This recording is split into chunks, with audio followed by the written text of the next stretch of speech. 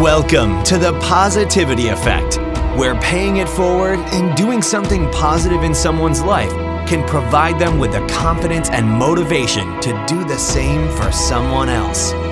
Like a stone dropped into a lake, let's create a ripple effect of positivity throughout our world. And it begins with your host, Dr. Thomas Retcher.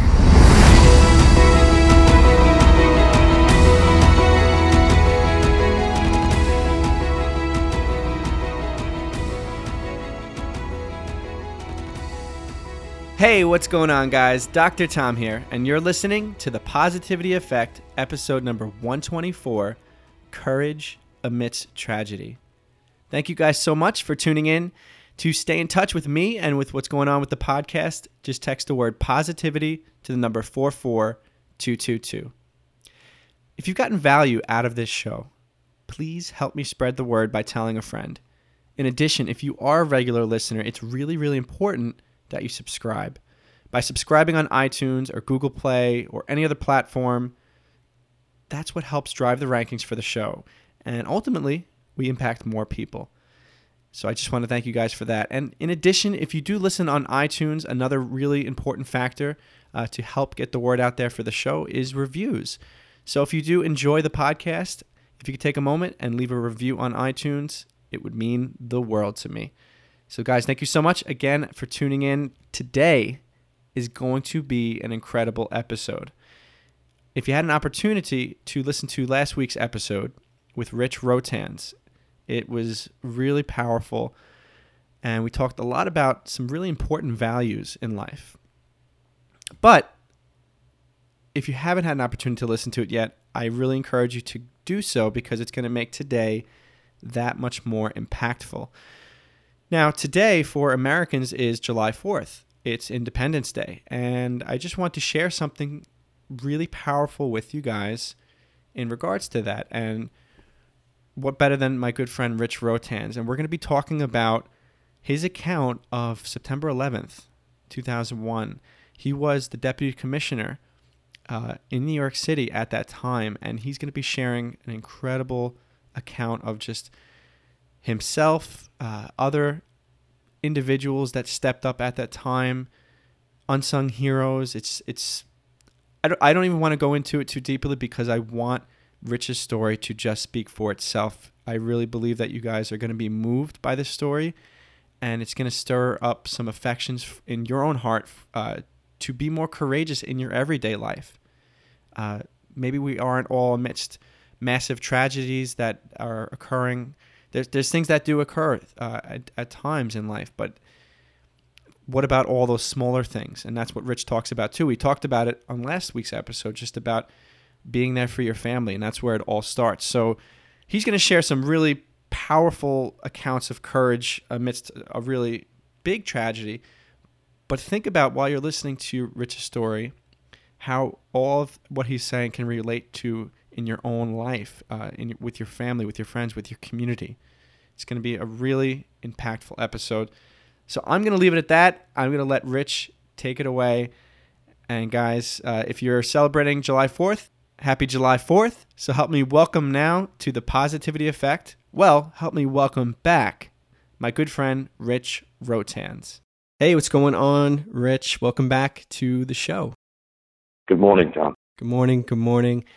And just want to kick it off. If anybody that's listening right now, if you guys missed the show on Tuesday, I encourage you to actually go back and listen to that one first, because it's really going to be powerful and really make this show that much more powerful to hear not just Rich's backstory, but the way in which he speaks. Also, very importantly, the language he uses. We talk about values, talking about courage, talking about honor, talking about focusing on family values, all these things, and it really ties together nicely towards the end. So very powerful episode, and yeah, we're going to kick it off today. And the topic of today is we're going to talk about maintaining a level of coolness or calmness, and also having courage amidst a crisis.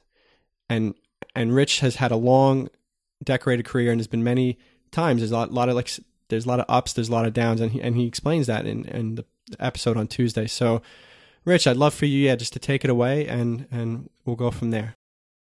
All right, Tom. How do I start? Like mentioned before, my career stems over 40 years in the emergency services, whether it's nursing, or fire, or emergency management. But I grew up in a police department family where my father was a cop, and a lot of people in the military. So I already had that sense of taking on a challenge. Mm-hmm. But you don't have to have that background to do that. You have to have just the insight that something goes wrong, whether you're at home or at work or you're in travel. Just be focused on what to do. Let me start with this. As a young guy at the age of 15, my father was in a gun battle in South Jamaica, got hit in the chest with a 2x6 and had heart complications from that for a few months. Until one day he collapsed in front of us, and knowing about CPR wasn't really well known back in 1968. I went right to it, tried my best to do that. I was focused on saving my father, which to no avail. He died. Moving forward, you have issues at home. It could be a pipe break. What to do? A lot of people don't know where to turn the water off. I teach this to all my kids, and all my kids will always say, "Okay, Dad, we'll keep it up. Keep the groceries away from the stove. Right? We'll make sure that we don't plug 15 plugs into the outlet." And my kids go from 14 years of age to 40 years of age, and over the years they start to realize that how important it is to just be focused. And if you have you smell gas, get out of the house. You have the house down the block that blew up all across the street because of a gas leak. Little issues like that. If you're in a car accident, stay focused. Be okay, seatbelts on, whatever. But when you go into a career, and like with the fire service and nursing, you deal with this all the time. But what I could convey to people is that if you get into an event, such as an active shooter, or you had an explosion in the building, or there was a hostage situation, you have to be aware of what's around you. I used to drive my wife and kids crazy. All right, guys, where's the fire escape? As simple as that is that when you had the 100 people that were killed up in Rhode Island a few years back with the fire, or you had the shootings down in Orlando, how do you get out? What's your secondary means of escaping? And if you don't have that sense of just a sense of awareness, it could be injurious or fatal to you and to your family members. And they have so many people on the road driving drunk that you get a flat tire. Don't just pull off the road. Go to the next town. Just get off the road. Because there's so many people texting and people drinking and what have you. And, just mentioned about texting. I constantly bust chops with my friends and my kids. Do you know what day it is? And they hold up a hand, 1 minute. It drives me nuts. The purposes of being focused is very key. It'll help you survive. And let me just talk about the fire service for an example. And we could do this with the police service and many other response agencies as well. But knowing when you're going into a burning building, you're looking at all dimensions. The fireman looks at a building, and they call it exposures. The front of the building is exposure 1, to the left 2, the rear 3, the right 4. And the reason why we do this is when you go into a burning building, it's not like the movies, you're carrying a little baby or a doggy and you have fires all over the room, whatever. You don't see anything. It's pitch black, it's hot, and you have to get down. And you have to constantly know where you are at all times. Just like in the military, you have to know exactly where you are. So if you need support, you tell the support where exactly you are on the map. Same thing in the nursing. I'm looking at the patient. What's with that patient? You do an assessment, an awareness of what's wrong with the patient, especially if he or she cannot communicate, especially with a child and elderly patient. Going to a major event like the World Trade Center event, this is, it's all right. It's what they call in emergency management, also a disaster research, a focused event, meaning that highly unusual. It doesn't happen all the time. It catches you off guard.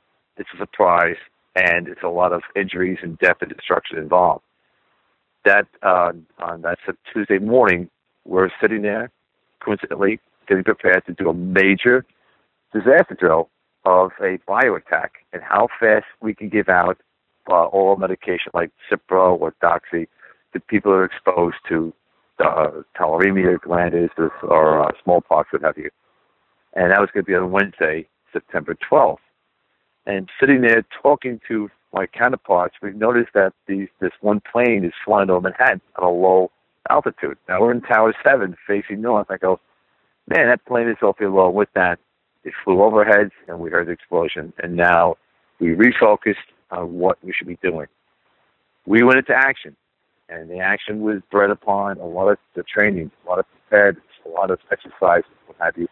And this is not just, we read a book that previous afternoon, and we were all set to go into action, but anybody can just step up and do the right thing. What I mean by that is that people that day were helping other people. It was amazing on how many heroes, unsung heroes, occurred that day. I was there mainly because of my job as a Deputy Commissioner of Emergency Management, as a detailed fire commander. And I had to go downstairs in Tower 1 and set up operations. People were helping other people out of the buildings. People that were in wheelchairs were brought down and carried. And people stood up to help their fellow office worker, fellow neighbor, fellow visitor. It was really moving because you were focused on one thing, to get out and go to the refuge. The situation was that now when you get down to the plaza of the World Trade Center, you really realize that the situation is more grave than you realize because of the people that were jumping from the tower up on the 80th floor and above. And at that particular point, that was, besides the fire on the upper floors, was very hazardous because these people jumping were a hazard to people on the ground. One of the first firefighters that were killed was killed by a jumper in Tower 1. Setting up operations in Tower 1 was considered critical. We brought in the mayor and commissioners, what have you, and get that set up so they could operate into the first floor of Tower 1. While we were doing that, got set up, I had to go back with my guys and get the emergency command center set up at Tower 7.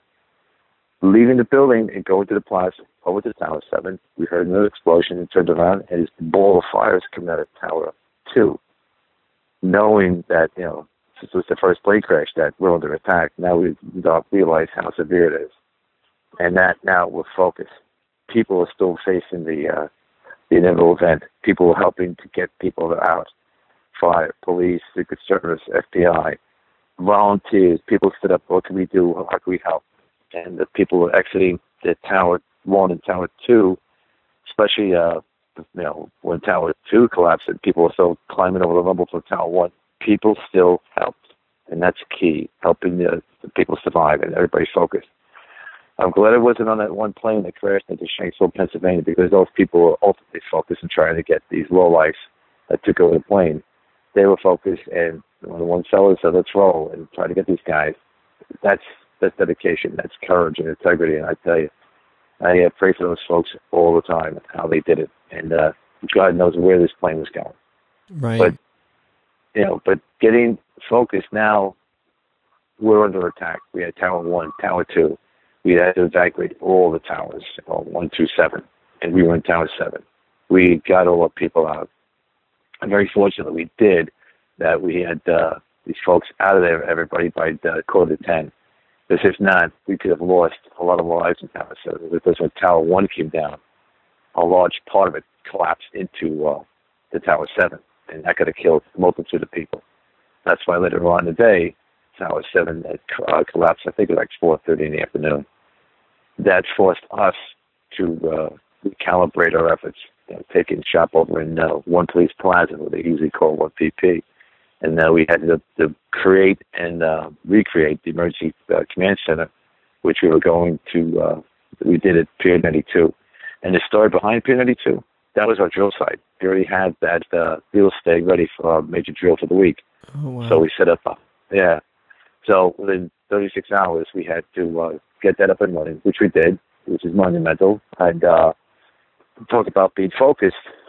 That day, when I went over there on that particular Wednesday night, I told a bunch of fellas that at the pier, they're all sitting around, all upset that they really wanted to be part of helping people down the site. It turned out to be a whole bunch of longshoremen and other union workers. And I literally got on, God struck me dead. a soap box. It said soap. I couldn't believe it. I got on top of this box. I said, brothers, this is Rich Rotan. I'm Deputy Commissioner of Emergency Management. I need you guys, your brains and your muscles. Are you with me? And I was just making it up. I was going. All right. They go, okay. I go, listen, to help the brothers down at the fire, the police, the medics, the military, and what have you, I need you guys to help you build this EOC. I tell you, these guys and girls, they couldn't do enough here. They were focused. They were so concerned that we were going to be attacked again. And in 36 hours, Tom, we had a 160 position emergency operations center. What that means is that 160 agencies and organizations walked in that day. They had phones, they had computers, they had cameras, they had cellular antennas, you name it, we had it. The place was a mess. Looked like the old show MASH, but and we had a few radars and a few other crazy messes, but it really worked well. And as we got moving, we started realizing the magnitude of what was happening in our city, and then we had to get information in from all the agencies. And so by that Saturday morning, we were up and running and we were really cranking. It was emotional. People that worked with me in the Office of Emergency Management at the time, we all lost friends, relatives. I've had people constantly sit down with counselors. How are we doing? You need a day off. You know, a glass of wine. You want to go home to the wife and kids, and which is key because you want people to maintain a routine. And I'm contriving to this is that and we had this crazy Marine captain come up to me from the reserves, and God bless him. His name is Willard Lockridge. He goes, Commish. I go, well, you know, I'm not a commissioner, I'm deputy. He goes, oh, Commish. All right. I'd like to help you, and I'm assigned to you. I go, who'd you assign me? That doesn't matter. I'm assigned to you. He's there in his Marine uniform. He says, okay, what can you do? I can do anything you want. And he was basically my chief of staff. He was phenomenal. And about 2 weeks later, into October, he goes, listen, I'm getting married October 18th. Great. That's outstanding, Bill. I want you to be my best man. I go, what? I want you to be my best man. Wow. Okay, sure. Where's the wedding? He goes, how about right here at the Emergency Operations Center? I go, you want me to be best man to have a wedding here in the middle of a major attack? He goes, why not? So with that, I see to my right, I see the mayor walking down the middle of the EOC. I see his flank. And I go, you're going, how are you? He goes, how are you? I go, doing fine. I go, the captain here is getting married next week. Oh, congratulations. And meanwhile, I said, well, I don't have a great period to ask this man, but, you know, he's looking for someone to preside over it, and he'd like to have it done here. Now, knowing what I know of the mayor, he would look at you intently, and you don't know whether he's going to chop your head off or give you a handshake. He goes, great idea. 10 o'clock, Tuesday? Yes, sir. I goes, all right. You only got 20 minutes. He turns to his aide. He goes, I want a horse and buggy. I want a red carpet. I want 200 glasses of champagne. I want bagpipes to hold. He went on. He turns around to me. He goes, nobody's going to stop our way of life. That to me was so profound. That yeah, they killed 3,000 people. Yeah, we're going to get the stock market back up and running. And yeah, we're going to keep on going the way we normally did. And that Wednesday, that 18th, we're having a wedding in the Emergency Operations Center. I couldn't believe it. We were in dress blues. There was like 100 people, 100-some people in the uniforms from all over the country and the world. We had Israelis and Mexicans and British and bagpipes. And he had a wedding. I go, I can't believe it. And and that to me offsets the grief of watching the number of dead get higher and higher and higher as we went along. Right. And, you know, we didn't realize how many people were killed. We didn't realize how many firemen and cops and Port Authority and EMS people were gone. And that was a relief. And it was moving. But now we get refocused. And we started realizing how much problems we had. The anthrax attacks, they were hitting NBC. There were powders all over the city. We had 2 minor earthquakes that hit Queens into Manhattan. We heard explosions. Like, what's that all about? There were earthquakes. Then we had the Hurricane Michelle come up the coast. Other than that, it was a pretty boring October. But we were very busy. Then we were concerned about the amount of gold in the bank that was occurred in the World Plaza and the World Trade Center. They had to move several $100 million worth of gold and silver. And we had this slurry wall, which was built to keep the water out of the Hudson River going into the World Trade Center property. That was cracked. And how much Freon tanks were exposed to fire because when it gets heated, it turns into phosgene gas. It was not just one focused event about recovering the bodies and trying to get the debris out of there. We were handling very uniquely multiple issues. And it wasn't just the fire service, police, emergency management. It wasn't just the military. It was amazing how people around the city stepped up. And that's what I mentioned before in part one, is to get involved, not just sit around and watch people do their bidding for you. New York waterways, these people are waterway taxis. During the Dunkirk event in World War II, where about 300,000 British, French, and Danish soldiers were rescued from the German attack, the waterworks, the waterways, and every other ship and boat and ferry you could possibly think of evacuated close to 400,000 people from Lower Manhattan. Never been succeeded since. And it's been, in fact, a colleague of mine, Jim Kendra, he's a provost down in the Delaware University at the Disaster Research Center, very, very talented guy.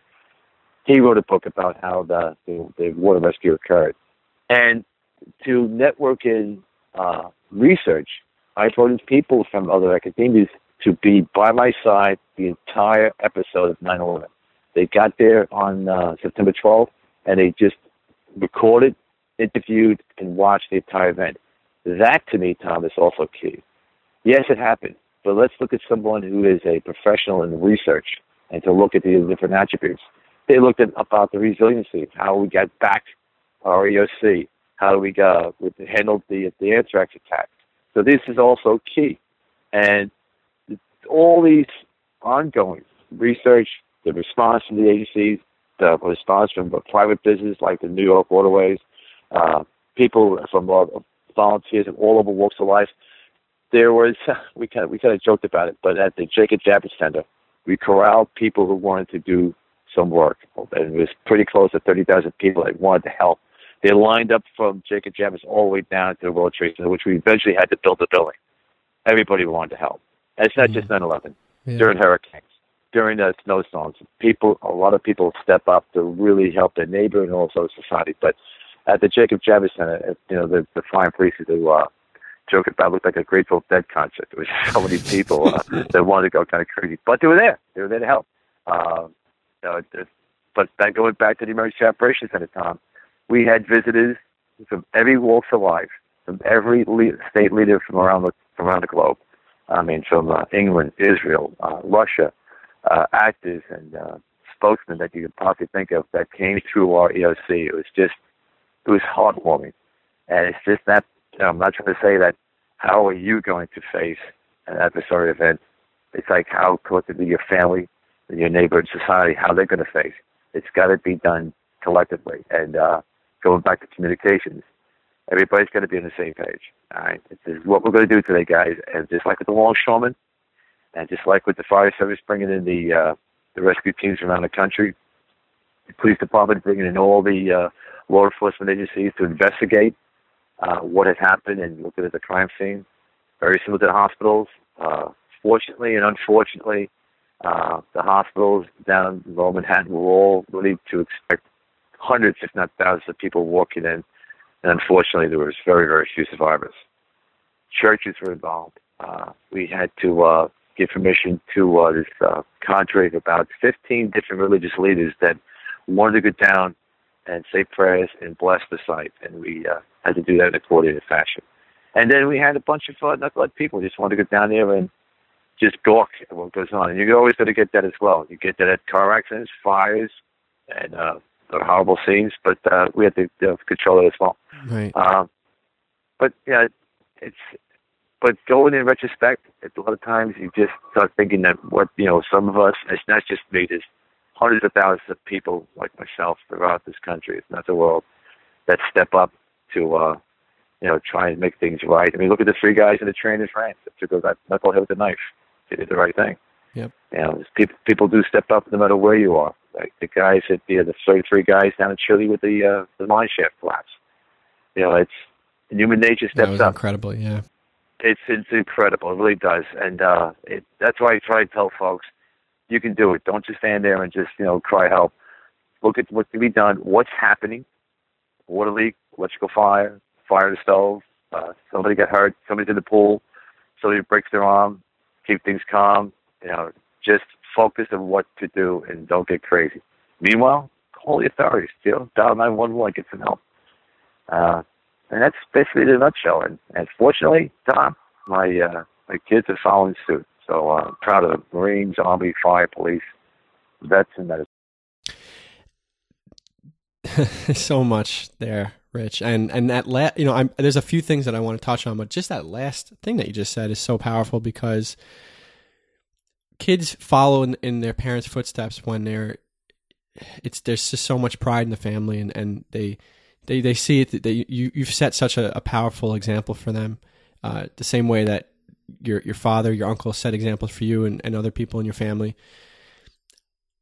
Hearing that whole story, two of the big key takeaways I think you guys got multiple times is that it comes down to focus. And the other one is that, and it was that whole story when you were describing the wedding, that was really powerful. And you said that, what he said is that you can't let, amidst tragedy, it's going to be really difficult, but you can't let those events really take life away from you. You have to keep living and keep moving on. And I think that it's so powerful, especially when if somebody's sitting at home and something happens out in the world and they're feeding into the news and they're watching the stories about how the news just always is, it's just feeding into the negative part of it. And here was this beautiful story about this Marine who was like, no, let's have this wedding. Let's keep living life. And it's so important to and again, we're talking right now, this whole episode, this is a very grand scale type of tragedy of hearing your story about 9/11, and even on the small scale, amidst maybe there's something going on in your family, maybe a family member passes away, or if you're a parent and you're having a difficult time getting through to a child, and it's just tough between you and your spouse, and you're trying to figure out how to deal with it. You got to keep living life and keep. But the biggest one again was really focus for me, Rich, and I think people listening would be like, but man, like, how could I have that level of focus if I was in Rich's shoes? And I think you described it beautifully, is that it's the way that you've lived your life. Before 9/11, you're always making sure with your family, with work, you're always raising your awareness, focus. It's practice. It comes down to that level of practice. And as long as you're practicing and making sure you're doing those things, that's when something arises, situation arises. And you explained it, very clearly, that you just step up. You just step into action, and you start refocusing and shifting your awareness to the situation that's happening right now. So it's very powerful. So I just want to ask you, Rich, kind of summing up everything you said, and we can hear the courage in that story. But in your words, what is your definition of courage? Oh, wow. That's a tough one, Tom. Courage is going about and facing the challenge, facing the danger, knowing that there's a high possibility of getting hurt or killed. Just doing it. That's in a lot of different ways. And also having the courage to tell someone, if you really think about it in a logical way, like you're at work or your spouse, or telling someone, hey, you know what, stepping into a drug rehab. You know what, this relationship's over. Or you know what, boss, I don't like the way I've been treated, or this person's been treated. There's many forms of courage. Facing a disease. I mean, some of these kids, that are in cancer rehabs and they're facing death because of leukemia or the cancers. That's courage. And so, I mean, I see some of these men and women working in in soup kitchens and other volunteer organizations in some of the high crime areas. I mean, you got to have a lot of guts to face on some of these villains and criminals and what have you. So, courage, to make it one definition, I don't think there is one, Tom. I think that, from the extreme, taking on something that, knowing that you could possibly not come out of it alive or without serious injury. And the other courage is telling someone the truth. And a lot of times the truth hurts, and also the courage to face about what you're all about. Are you doing the right thing? And also the courage to change. And I personally have to do that. I've done that. in my lifetime is to really re-gear, refocus, and move on to a different course of action. And then you realize that it wasn't too bad. But right. Again, it is. I mean, if you have the courage to change yourself when it's needed, and to help change somebody else, or make a difference in somebody's life, whether it's in a World Trade Center or in a burning building or working in an ER, courage takes on all forms. And I love how when you realize that you just life move on and you keep going and you keep chugging along, and you're open to that idea that you're building character in your life, and good times, bad times. It's one of the gifts of humanity, I think, is having character and being able to share your story with the world. And that's why I'm honored today to kind of share your story with my listeners over these last two interviews. And I just want to end. We're going to end here, but I want to ask you one final question. You kind of summed it up over these last two shows in various ways, but I always like to ask this question as kind of like a time capsule for everybody that comes on for you guys, because these podcasts will be out there forever, and who knows, once it gets out in the airwaves, it'll be floating out in the universe. So, Rich, if you were suddenly at the end of your life and you were reflecting on all that you have been through, all that you have done, created, what kind of impact would you want to be remembered for? Being a dad and a husband. Beautiful. Love it. That's excellent. That's it. It's all about. It's excellent. And that's what you said, on Tuesday, is that everything you do, you could talk about your accolades, your career, building a business, whatever, insert whatever accomplishment there, but it all starts at home and building those values and that strength. And you've definitely, communicated that to us over these past two shows. So guys, thank you so much for listening. And Rich, thank you so much for your candidness and sharing your stories. First off, that was just really powerful for me to hear that. I get a lot out of these calls myself as well. And I really, that ripple effect that I'm always trying to create with this show, I really believe that this is going to really open some eyes and open some ears and hearts for people listening. So thank you so much for coming on. You're welcome, Tom. Thanks. And guys, in the show notes, I'm going to include a little place if you want to reach out to Rich, to his LinkedIn profile as well as his email. And if you have any questions or if you want to get in touch with him, you can reach out to me as well. And I hope you guys enjoyed this show as much as I did. Thank you so much, Rich. I'll talk to you soon. Take care. Be good.